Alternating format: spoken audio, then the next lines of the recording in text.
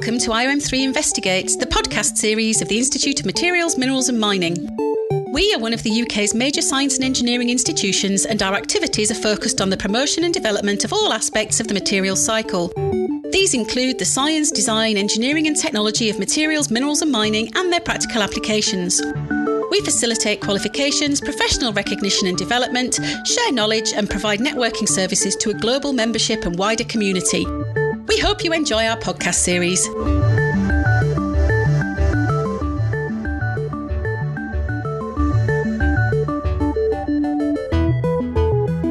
Hello and welcome to the latest episode of IOM3 Investigates.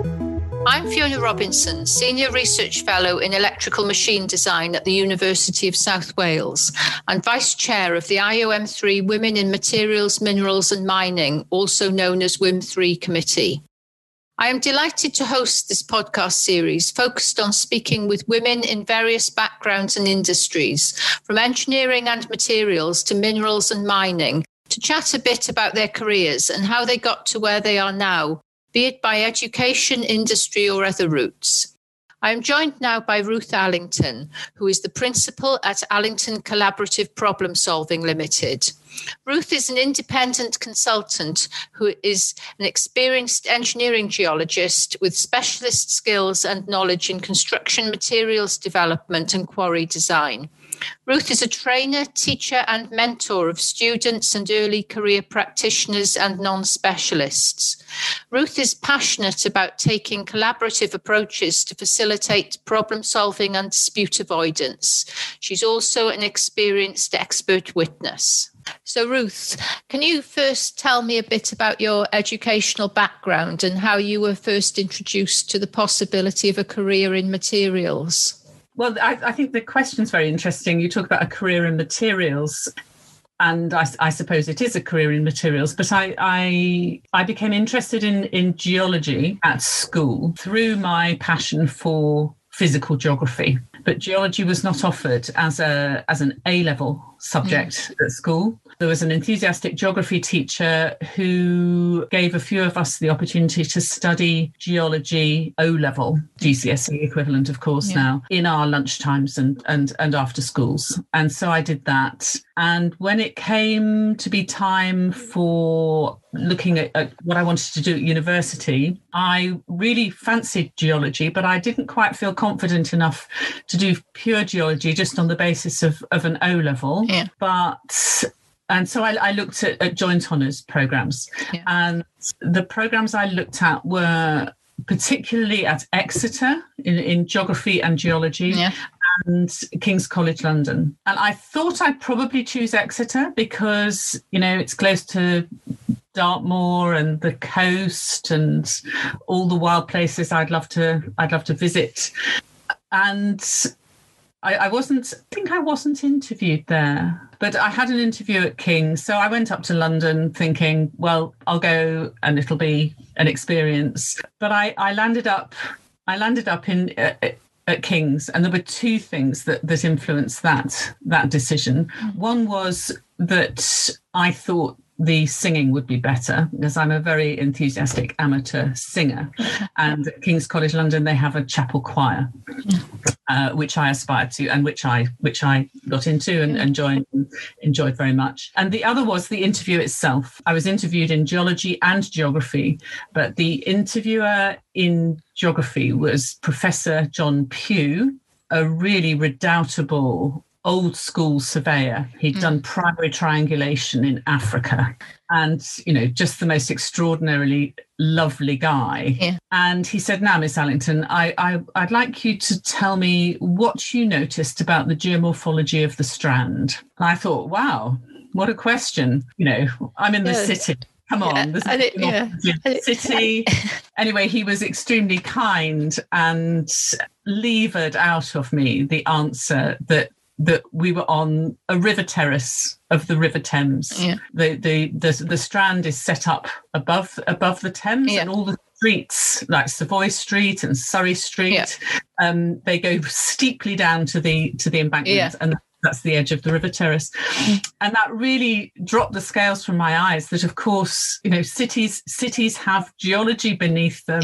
They have shape, they have morphology. The ground has shape and morphology. And already I was interested in engineering geology because Mr. Holt, the geography teacher who taught us O-level geology, had taken us to Portsmouth Polytechnic, now the University of Portsmouth. Yeah. And we went to visit the engineering geology labs, and that really caught my imagination. I don't know why, but I just thought, I think this is for me. And so I was really lucky at London University for joint honours students. It was practically free choice as to which course units I could put together. There were a few obligatory courses in the first year, but after that I could choose physical geology, structural geology, and stratigraphy, for example, and physical geography, which is where my passion lay, and those go together absolutely brilliantly for engineering geology and engineering geomorphology. I was extremely fortunate in my teachers and mentors at university. Dennis Brunsden, an amazing geomorphologist who had become more and more interested in engineering geomorphology, the application of geomorphology to civil engineering, and really understanding what landforms meant, particularly in relation to ancient landslides, but also the morphology of landsliding in man-made structures, such as the colliery spoil heap at Aberfan in 1969. That engulfed a school, and what was it, 1969? I can't remember. Must have been about that time. I think it was. Yeah. Yes. No, it was earlier. It was 1966. I beg your pardon. It was October 1966. I was 7. And this was really an exciting and emerging area of practice. And Dennis was at the centre of it. In London, the Rock Mechanics Research Group at Imperial College was working hard on these kinds of issues. And towards the end of my second year, I'd say, I'd already signed up to do a geological mapping. This mapping is the foundation of geology. So I knew that was the right thing to do, but I hadn't signed up to do an independent geographical project. But I was cycling one day to my flat in Brondesbury Park after chapel, where I was singing, and I suddenly thought, you're a fool. You really should have done something that's your piece of work. But I'd missed the deadline, really. But I went off to see my tutor, Dennis Brunsden, and I said, am I too late? To which he replied, no. He said, I know just the man who's got an interesting project that might suit you, and here's his number. And so this man's name was Geoffrey Walton. He knew Dennis through the Rock Mechanics Research Group and through work on the Oakhampton bypass at that time. And I phoned him up and said, hello, my name's Ruth Allington. Oh, yes, I know all about you. And so, to cut a long story short, he invited me to Charlbury in Oxfordshire, which is where his office is based, and discussed the project, which was all concerning the valley side at Aberfan, near Aberfan. Not so much the colliery spoil disaster, but in relation to the A470 trunk road, which was being planned at that time, and across the Taran landslip just south of Aberfan. And really interesting subsidence fissures on the valley side. So there was a really wonderful combination of understanding the subsurface and the former mining and how that had influenced the geomorphology of the ground surface. And so there was mapping there, there was interpretive stuff. So it was a great student project to do. One of the most poignant things about that was that when I did my fieldwork, I stayed with a woman I'd met when I was with Geoffrey in the cafe at the site of the school that was destroyed. And it was really quite spooky because I was the only person of my generation. I was 7 years old when the disaster happened, and most of those children were of that sort of age. So, it really brought home to me why this stuff matters.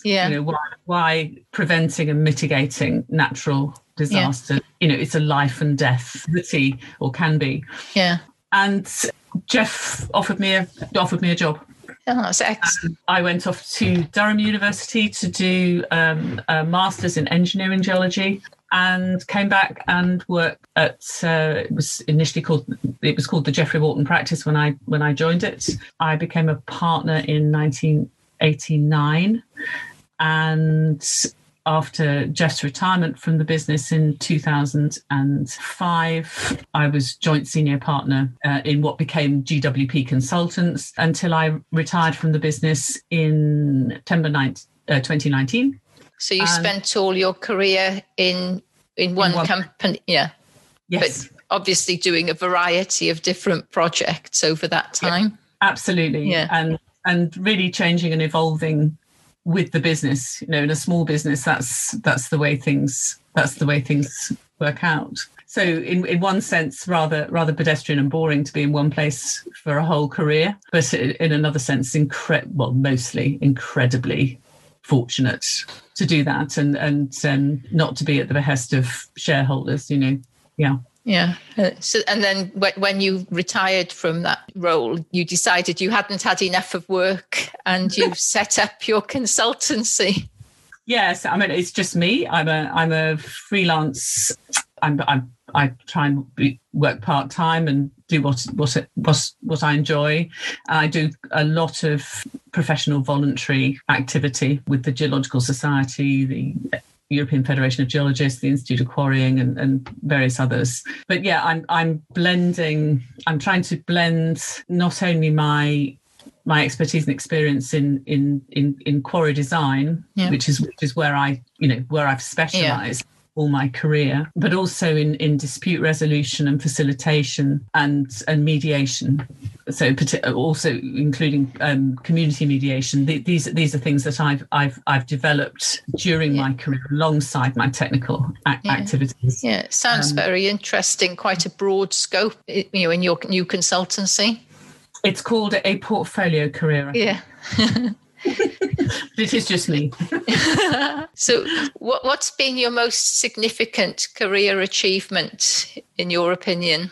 I think my most significant achievement during my career was being invited to deliver the Glossop lecture by the engineering group of the Geological Society of London in 2012.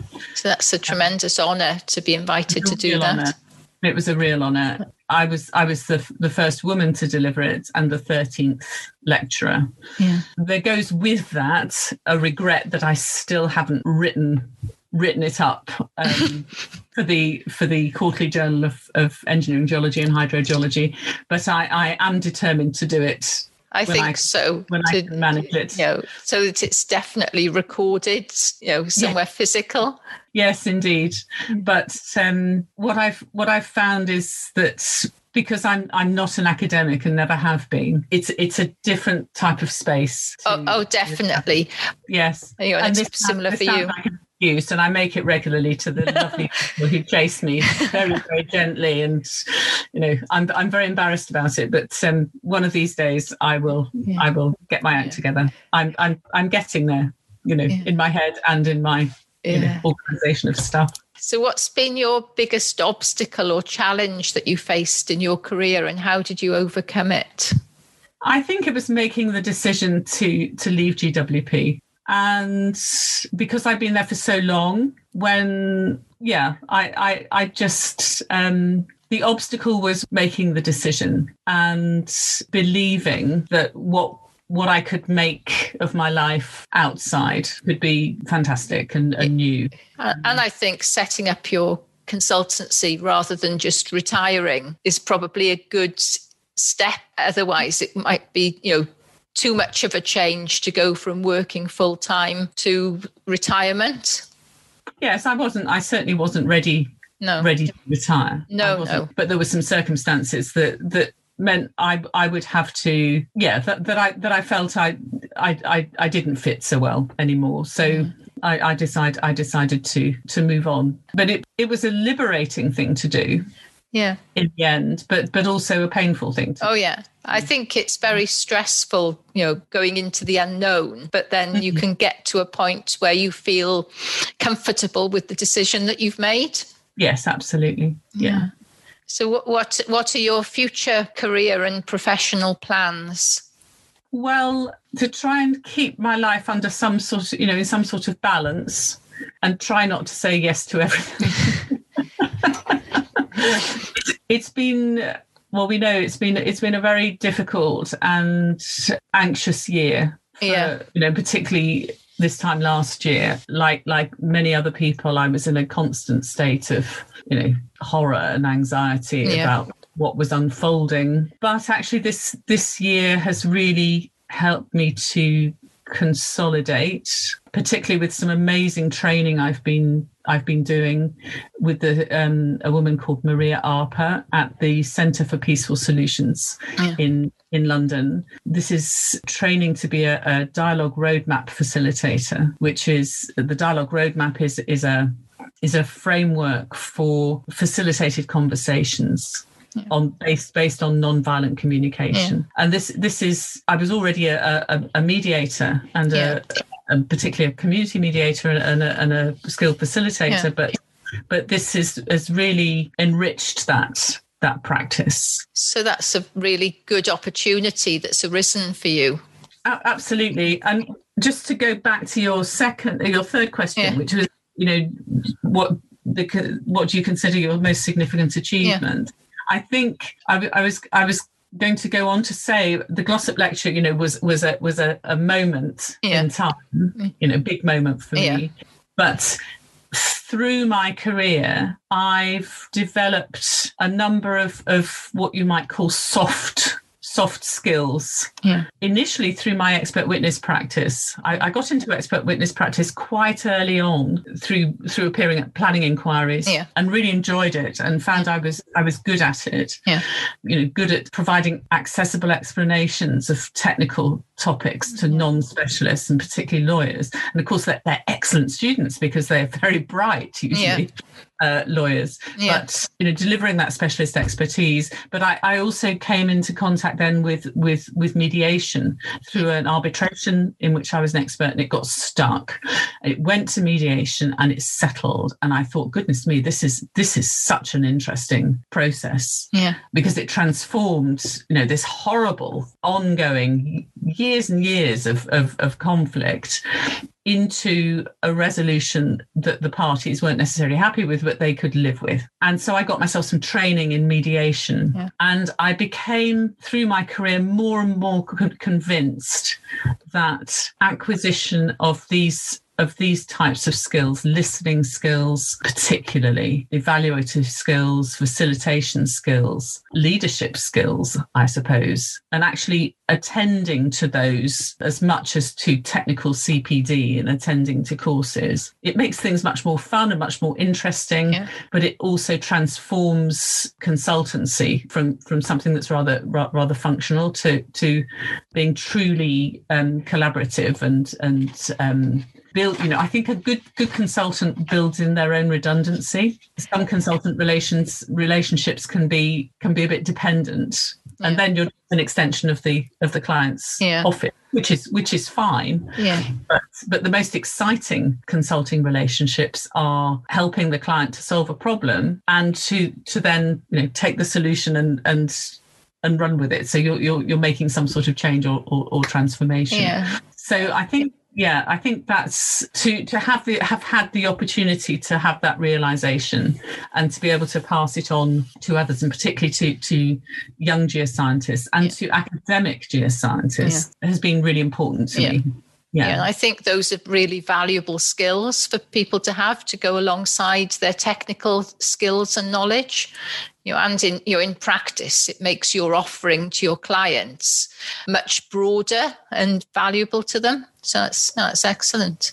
And I think it also makes good business, because if people have those skills in the workplace will be a better place to be for everybody. So my final question this morning is there anything you wish you'd known or done differently in your early career that you'd recommend to someone embarking on a career in geology? I mean, it sounds like your career, it sounds like it turned out pretty well from when you first went to King's College.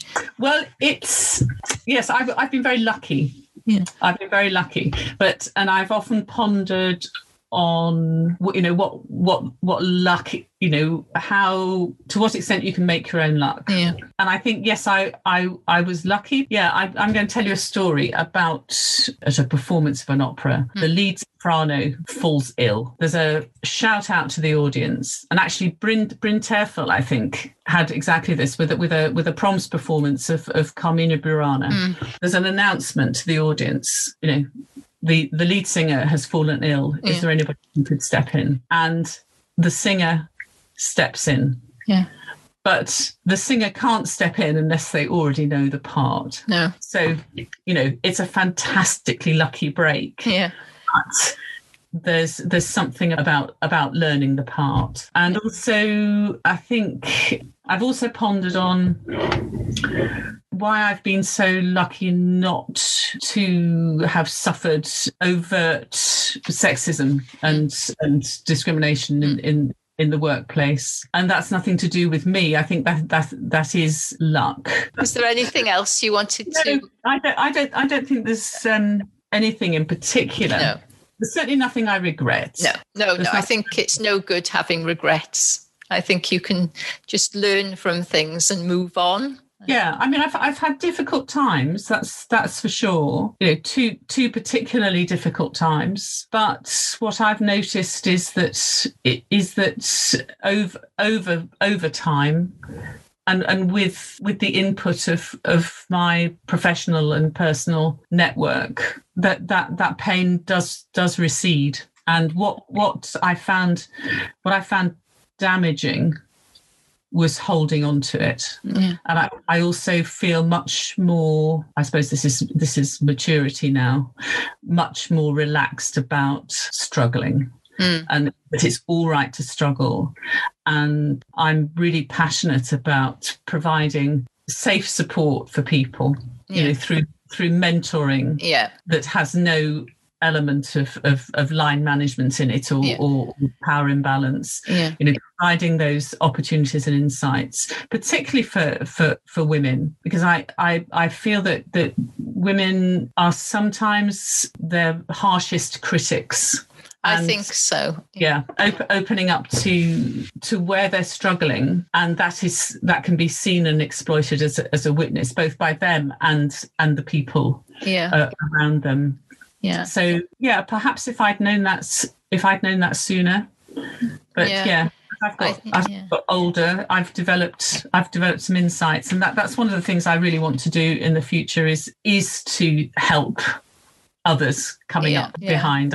I think that's important. I think that's really important, and I think as well as maturing yourself, I think times have changed a bit, because I think when I was young, it wasn't the done thing to say I'm struggling, or I need to talk to someone, or I need someone to listen to me. And I think things fortunately have changed a bit, so that it's become more acceptable and normal to actually come forward and say I need someone to at least listen or help me. Exactly. And finding a safe space for that, because there still are people, and I've listened to absolutely hair-raising stories of work situations, but there still are managers, leaders in organizations who have no perception of the impact of the way they behave on other people. So I'm very keen that that all of us are more aware and more demanding of the help we might give to each other, and that's why the existence of this group, women in materials, and other groups such as this is so important for sharing experience, but also for providing that sort of career support, encouragement, and that sort of thing. So I think that's where I want to. Okay, that's where I'd like to focus some attention. Okay, thank you very much, Ruth. It's been really fascinating meeting you this morning. If you'd like to find out more about the IOM3 Women in Materials, Minerals and Mining Group, please visit the IOM3 website at www.iom3.org. or follow us on LinkedIn by searching IOM3 Women in Materials, Minerals and Mining. Please also don't forget to subscribe to hear more from us through Apple, Google Podcasts or Spotify.